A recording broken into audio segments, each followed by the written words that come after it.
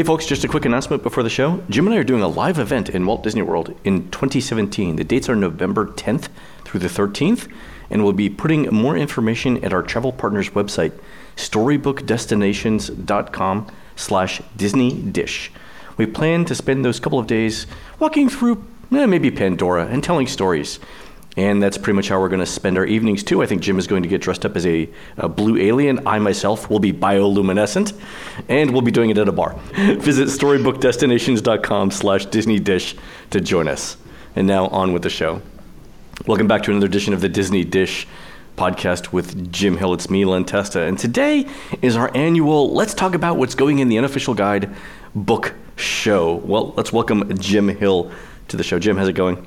Oh, it's going great, Lynn. I've been face down in the research for this for the better part of the week. But yeah, always enjoy doing this. In fact, to be honest, this is kind of where the podcast came from, isn't it? It is. This is how the show started. So for our new listeners, let me give you some background. Years ago, when we first asked Jim to write little anecdotes for the Unofficial Guide book, little tips about why Imagineers made a decision they did for a particular ride or what might be coming up for another ride. Jim and I would get together, and we found that the best way to do it was for us to get on the phone for a couple of hours and just walk through the park in our heads and go through Jim's stories that he had for any attractions that we happened to pass by in our little mental walk of the parks. And every year that we did it, I kept thinking to myself, man, we should record this and just play this out for people on the internet, because a small subset of people would love it. Most people would think it's horrifying, I think. It's like, for a variety of reasons. They did use it at Guantanamo for a while to break people. All right, don't talk! Exactly. So we decided to do this as a podcast. So a couple of years ago, we started recording these things, and it's become a regular tradition. So this year, we're recording our anecdotes for the 2018 edition of the Unofficial Guide to Walt Disney World. There'll be a separate podcast for the Disneyland episode. So, Jim, traditionally we start in the Magic Kingdom. Would you like to start in the Magic Kingdom? Yeah, and the idea is that we write these in March. The book gets published in August, okay. Yeah. So already we're kind of behind the eight ball. I spent the week working the phone, so I'd have up-to-date info to hand Len. And at the same time, Len is doing things like you got the info this week about DVC and AP previews of Avatar. Right. I won't mention the date, but it's earlier than anticipated. So yeah. I don't feel that bad about not being invited to the press event, because the press event will be weeks after everyone has seen it. So fair enough. But here's the thing, getting on the phone and chatting with the folks who are actually working on Avatar to get a sense of what's this going to be like when it opens. And it's going to be a race to get this open. Is it? Given how early the dates for the annual pass holder and DVC thing are, because I'm being told that just getting this thing up and running for May 27th, the official opening, is going to be a bear. In hindsight, the Imagineers, they deliberately built the Navi River Journey. That's the base of the building, and on top of that is the Flights of Passage. You have your two major attractions for Pandora, the World of Avatar, in one giant building, largely because you could then create a building that in itself would be a berm that would, create that sort of mountainous terrain that we know from the James Cameron film from 2009. So I didn't know they're all in the same building. Are the entrances going to be on opposite sides or something for you obviously enter the Navi River adventure from below. With Flights of Passage, you actually, for a time, are hiking up the outside of the building. Putting the two show buildings right on top of one another may have worked as a finished visual, but from a construction point of view and an operations point of view, it's really biting them in the butt. Going forward, if they do march these around the world, and Disney is hoping that once it opens, they can bring their partners from Tokyo and Shanghai and the like here and, show them, and it's like, hey, what do you think? Do you want this to travel? They're frustrated with some of the choices that Disney Publicity is making. So the original date that you and I heard for the opening of this thing was mid-July. And then they came out and said, oh, no, we're going to move this to 6 or 7 weeks earlier to coincide with the opening of Volcano Bay in Orlando. Do you think that the press department put some pressure on Imagineering to open this thing sooner in order to compete with Universal? I'm so glad you brought that up. Volcano Bay is in the exact same situation. In fact, I was talking with a theme and entertainment professional earlier this week, and he was joking about the fact that they are both frantically throwing money at both of these projects. They've got crews working 24/7 just to try to make these May 27th, opening dates. I think, and it's just sort of like, it's mutually assured destruction. It's a game of chicken, right? Yeah, if somebody had blinked and go, okay, we're not going to be ready, we need another 6 weeks, which remember, Universal was actually forced to do with Diagon Alley. It was running so far behind schedule, they had to push out its opening 6 weeks. But as of right now, they're not giving an inch. And Disney, actually, what I'm hearing, Len, is more intriguing. It was actually the resort side that went to Disney company management and said, look, we are looking at the bookings for the summer of 2017. They are soft. Yeah. No, did I tell you about how much availability exists at Cinderella's Royal Table right now? No. A cast member emailed me and said, if you could put this out, it would be great. But what they said was, every breakfast seating for the next 180 days, with very few exceptions, and every prime dinner seating, I'm talking like 6:30 to 7:30, had availability 180 days out at Cinderella's Royal Table. And they were like, we're looking to see whether this is a computer problem. We don't know what, but if you could tell people that there's tons of availability here, we would appreciate it. So no, Len, that's the canary in the coal mine right there. I mean, that is the most impossible seating. Next to Be Our Guest? Yeah, Be Our Guest is impossible, but Cinderella's Royal Table is up there. I mean, there were days when, there were times when Disney used to make people on the Pacific Coast wake up at 4 a.m. Yeah. To make those reservations, and now they're telling people, you want to come in? You want to meet Cinderella? Cinderella will cook for you. How do you like your eggs? We'll tell Cinderella how to make the eggs. Well, so you think it was resorts that? I'm definitely hearing it was resorts. They were the ones who were like, please, if you can open this 6 weeks early. Just the fact that we can then start moving that much more inventory for the summer. In fact, because mid-July, everyone's half the country's already taken their vacations by mid-July. 3/4 of the country, yeah. In fact, supposedly this factored into the decision to open Rivers of Light in February. I don't care if it's ready; it has to open. Yeah, because they can't have that many moving parts opening at the same time. Getting back to Len and I working on the guide together, one of the stories I chased for the upcoming guide is the Rivers of Light replacement. Len, it's a thing, all right? It's like your mother-in-law at your wedding reception saying, well, the next time you do this, I'd like the groom to be taller. I have been flat out told that the current plan is that Rivers of Light will run through the summer of 2020. It will then go down. Push now is for a brand new Disney character-driven show. I'm told that the folks who work in entertainment for the Walt Disney World Resort are talking with Jon Favreau. He's prepping his Lion King reboot, which is supposed to be released to theaters in 2019. This brand new version of Rivers of Light featuring Disney characters is supposed to debut at Animal Kingdom in 2021.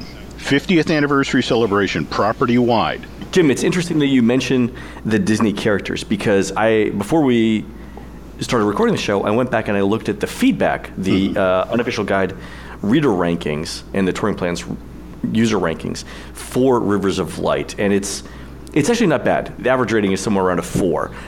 It would make it the lowest rated of the Disney Spectaculars, but not by a wide margin. But the thing that's bringing it down, Jim, is the preschool and young children demographics. They rate it lower, Rivers of Light, than any other Disney nighttime spectacular. Do you think that they're bringing in characters because they've already seen that feedback as well?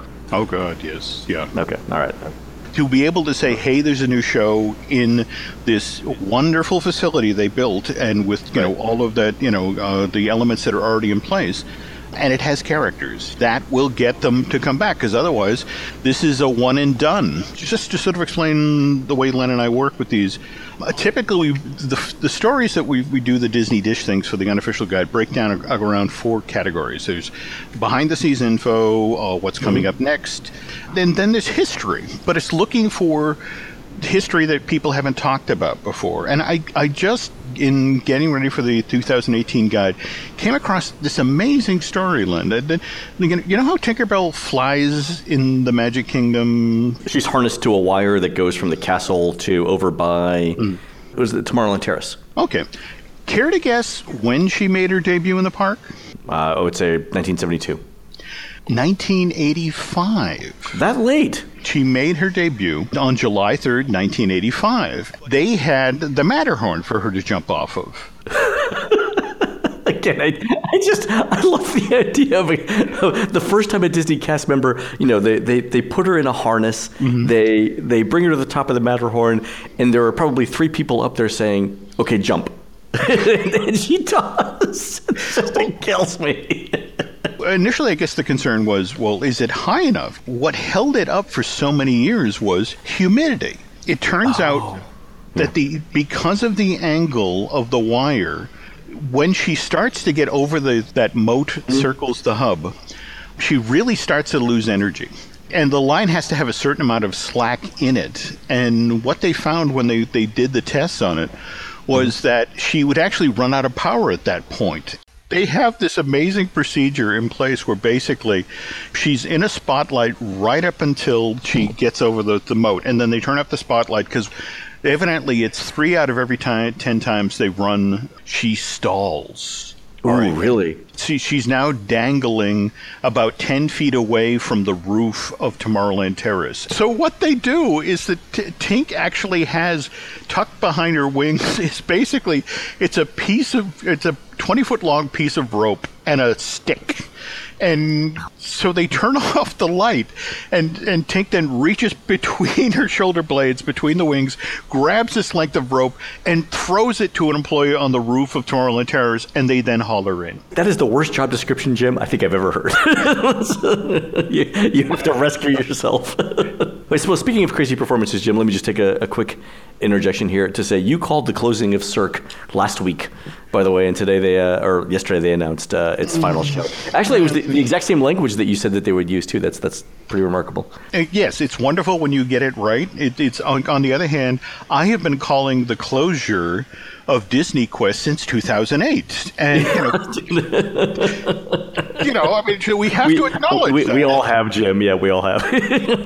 And the very same people who told me about Lanuba are the people who told me about Disney Quest closing. Any day now, yeah. Yeah, but in the case of Disney Quest, that project literally got shut down because of the financial correction. This very next entry, which I want to put in the book, but I have to warn you that this is a 50-50 roll of the dice that this will actually go in this year.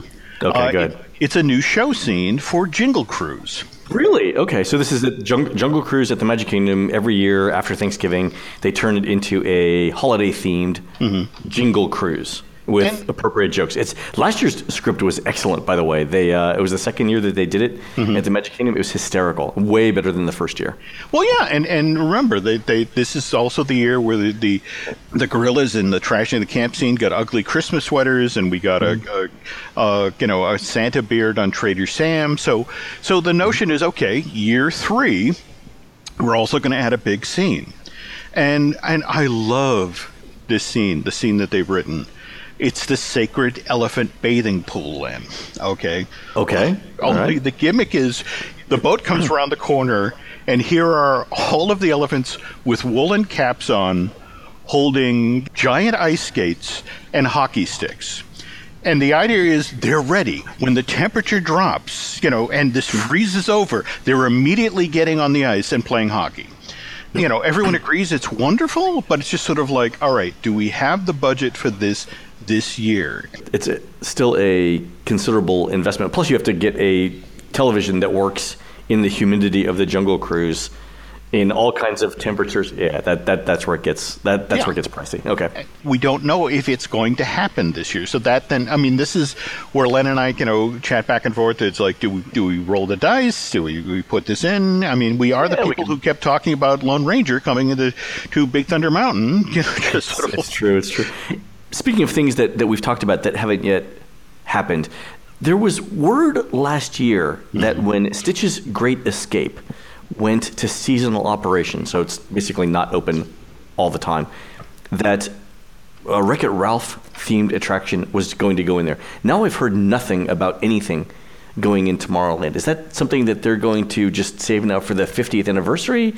Do they think that Tomorrowland doesn't need it now, or the Magic Kingdom doesn't need the attention? What's going on over in Tomorrowland? Well, there's actually another issue here. You have to remember that somebody actually has to prep the footage for this Wreck-It Ralph attraction. And right now, Wreck-It Ralph 2 is in production at Walt Disney Animation Studios. In fact, Rich Moore, who just this past weekend, along with Byron Howard, won an Academy Award for his work in Zootopia, is right in the middle of getting Wreck-It Ralph 2 out the door, which the gimmick now is that Ralph and Vanellope actually end up out on the internet. So yeah, this is starting this project, which everyone's excited about because of, the racing idea. Especially, you have to understand that the gun that's being held to Disney's head right now is Nintendo Land over at Universal. Right. Okay, and there are patents out there that for the Universal Mario Kart ride where they are going to allow you to drift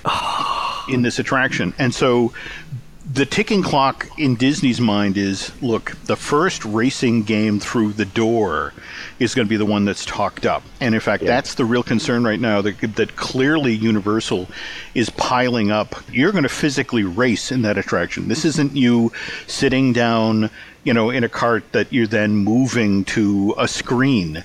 You're going to move through a physical space. And again, your ride vehicle is actually going to drift around corners and all that. And that's the worry in-house at Disney right now, that because obviously here's the team for Wreck-It Ralph 2 concentrating on that, and they'll then be able to pivot at some point and work on that ride film. But it's like, are we going to, God help us, are we going to get to the market late? Are we going to be the second racing game? Yeah, and that's a concern, because young kids will love Mario Kart. Hannah, when she was growing up, loved Mario Kart. I can imagine her wanting to play it, and it's still available on the DS, and they can do so many pushes with that on so many different platforms. Now, speaking of which, we should talk about the timeline here. Okay, Disney is hearing from folks at Universal Creative is that Nintendo Land will open in Orlando in 2020. Oh, just ahead of Disney's 50th anniversary? Yeah, I mean, and that's deliberate, Len. People who are down for Walt Disney World for the 50th anniversary will spend a day at Universal to check out Nintendo Land.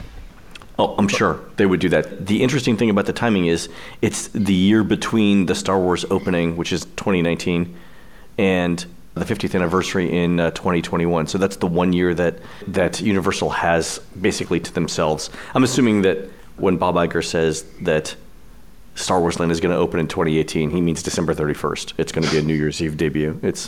There is so much money, there is so much effort being thrown behind that. I mean, yes, they want that open as soon as possible. In fact, we will undoubtedly learn more. Disney's annual meeting is happening in the next week or so. But that they're going to continue that drumbeat. So often, the entries we write for, Glenn and I work on together for the guide, focus on the parks. Yeah. But there is a big change coming to Walt Disney World that frankly isn't is affected by what's going on in the park. I mean, for example, watching, we talked about the construction project that's going on at the Coronado. The two projects are this. At Caribbean Beach, they are building a DVC resort, multi-story, like 10 to 13, maybe 15 stories tall, with apparently a restaurant at the top and a view of Epcot Illuminations. Over at Coronado, they are expanding on a luxury side of the resort.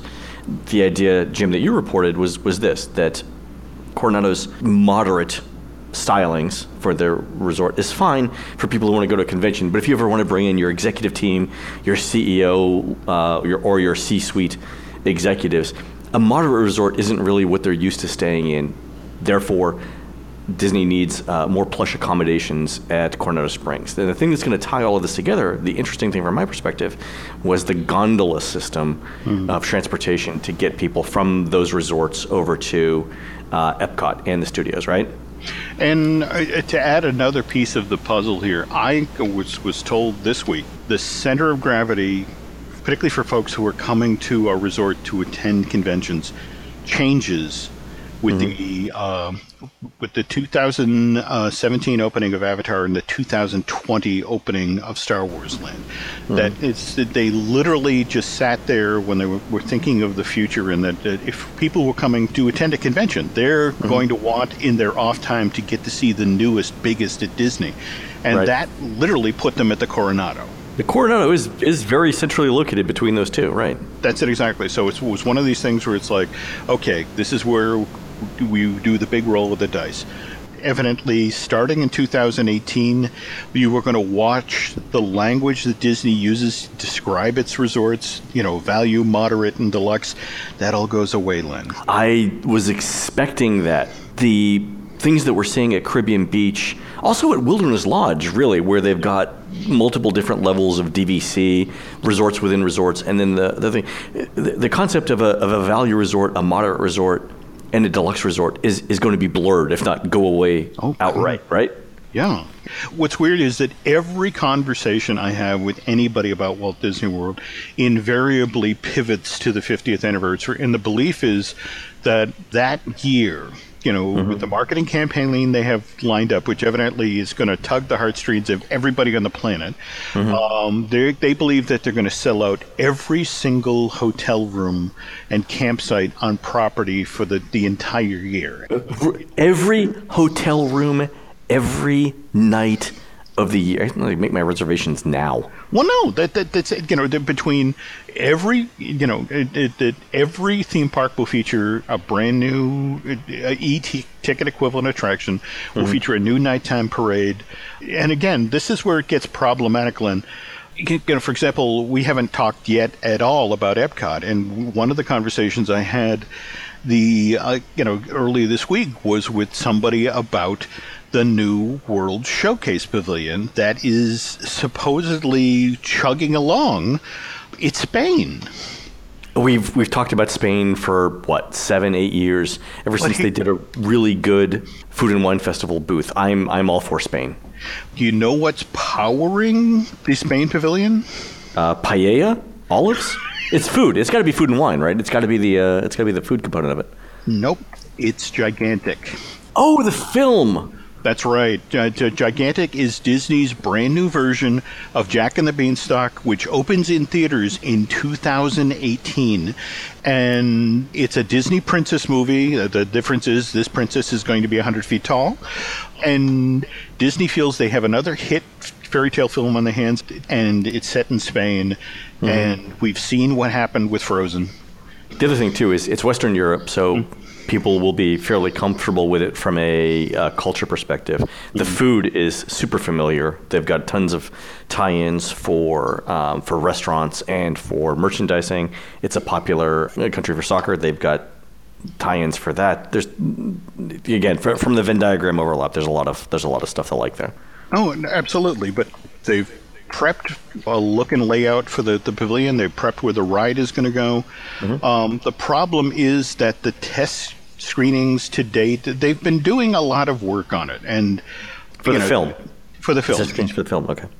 And it is kind of significant that back in October of last year, it was announced that Meg Lefauve, who worked in Inside Out, was joining Reno as a co-director.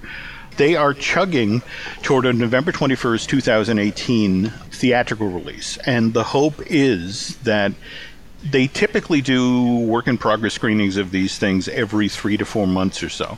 And what Imagineering is hoping is the very next screening will be the one where they lock the story, and that they can then get serious about designing the attraction. And then, evidently, there have been Spanish sponsors lined up or better part of a decade, Len, who would be happy to step in and sponsor this thing.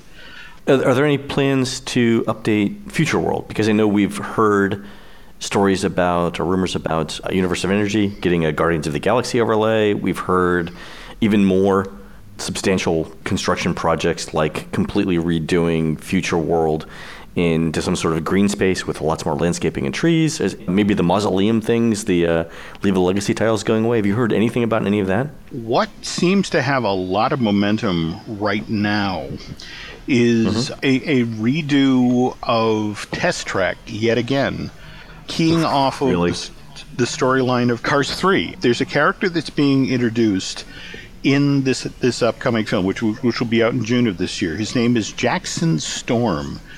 And Jackson actually forces Lightning McQueen out of the spotlight because he's the new young up-and-comer, and he actually makes use of a lot of sort of stuff that's showcased in Test Track, a lot of the technology to make you go faster. And this idea, it looks like it may be the first character-driven thing that may appear in World Showcase. In fact, that there's, depending on how well Cars 3 does this summer, it may actually leapfrog the Guardians thing, which is, by the way, very seriously being considered for the Universe of Energy space. Doesn't make any sense in Epcot. I know, but it just, that's the hard reality here is that when they do the survey work, the only reason that Spain has gone from an if to a when is gigantic. They know that this is a film set in Spain, and it's a fairy tale film, and it's the Frozen people, it's the Tangled people, it's sure to be popular. So yeah, I think bringing characters into Future World is a bad idea. Number one, it just shows that there's a lack of vision, or a lack of the ability to sustain the vision of Future World, and really I think that comes down to money. That they're going with the safe bet. I mean, they've got 3 other parks in which they could introduce characters and be absolutely fine with it. It's 2 years ago when Disney was floating the idea, when they were looking for a new festival to do at Epcot, they were talking about, a science-based program. For the first time ever, they were going to do sort of a celebration of inventors, and that was going to be held in Future World, and they were going to shoot a season of BattleBots there. There were all these plans in place, and in the end, what did they do? That idea got put aside, and we got the Festival of Arts, which they defaulted to what was safe. They went with a thing that was based around World Showcase Lagoon, that had a food component, that had something in America Gardens. They just weren't willing to step away from a successful formula, and that tells you the Disney is still struggling with what to do with Future World. I think that illustrates part of the problem. Not enough people willing to take risks. And it's true of every large corporation. They get to a point where they're entrenched and they just look for the safe incremental things rather than making the occasional big bet. And that's how big companies fail over time. I know. But enough of us saying that. All right, so anything else going on at Epcot? Let's turn the attention back to 2018. Christmas Day 2018, Mary Poppins Returns opens in theaters. In fact, just yesterday, Disney released its first look at Emily Blunt in the new Mary Poppins garb. Of course, she's shot from behind, so it's sort of like, okay, so her cheekbone looks kind of like Julie Andrews. But that's remember, just around the corner from where this gondola system is going to land is the UK pavilion, and Disney is hoping that Mary Poppins Returns hits big, because evidently there's some talk of taking that little English garden section toward the back of the park and creating a space there that's basically a celebration of Mary Poppins Returns, where there would be Topsy-Turvy, the character that Meryl Streep will be playing in the show, or the balloon lady that Angela Lansbury will be playing in this film. So starting in sort of Thanksgiving of 2018, you can anticipate that pavilion will have a very large Mary Poppins Returns program going on, and depending on how successful the film is, we could see that turn into one of those temporary shows that never ever goes away, Len. That's Epcot. Is there anything that we need to wrap up at the Magic Kingdom? At some point, really do need to talk about what's going on in Tomorrowland. We've already talked about the Wreck-It Ralph thing. That's supposed to power the change out of that land. That that in fact the sort of whole repositioning of Tomorrowland being a portal to different worlds. With the notion of you go through the Wreck-It Ralph portal and you get to enter the video game world, or okay, that's a coherent theme. Okay. I could see that.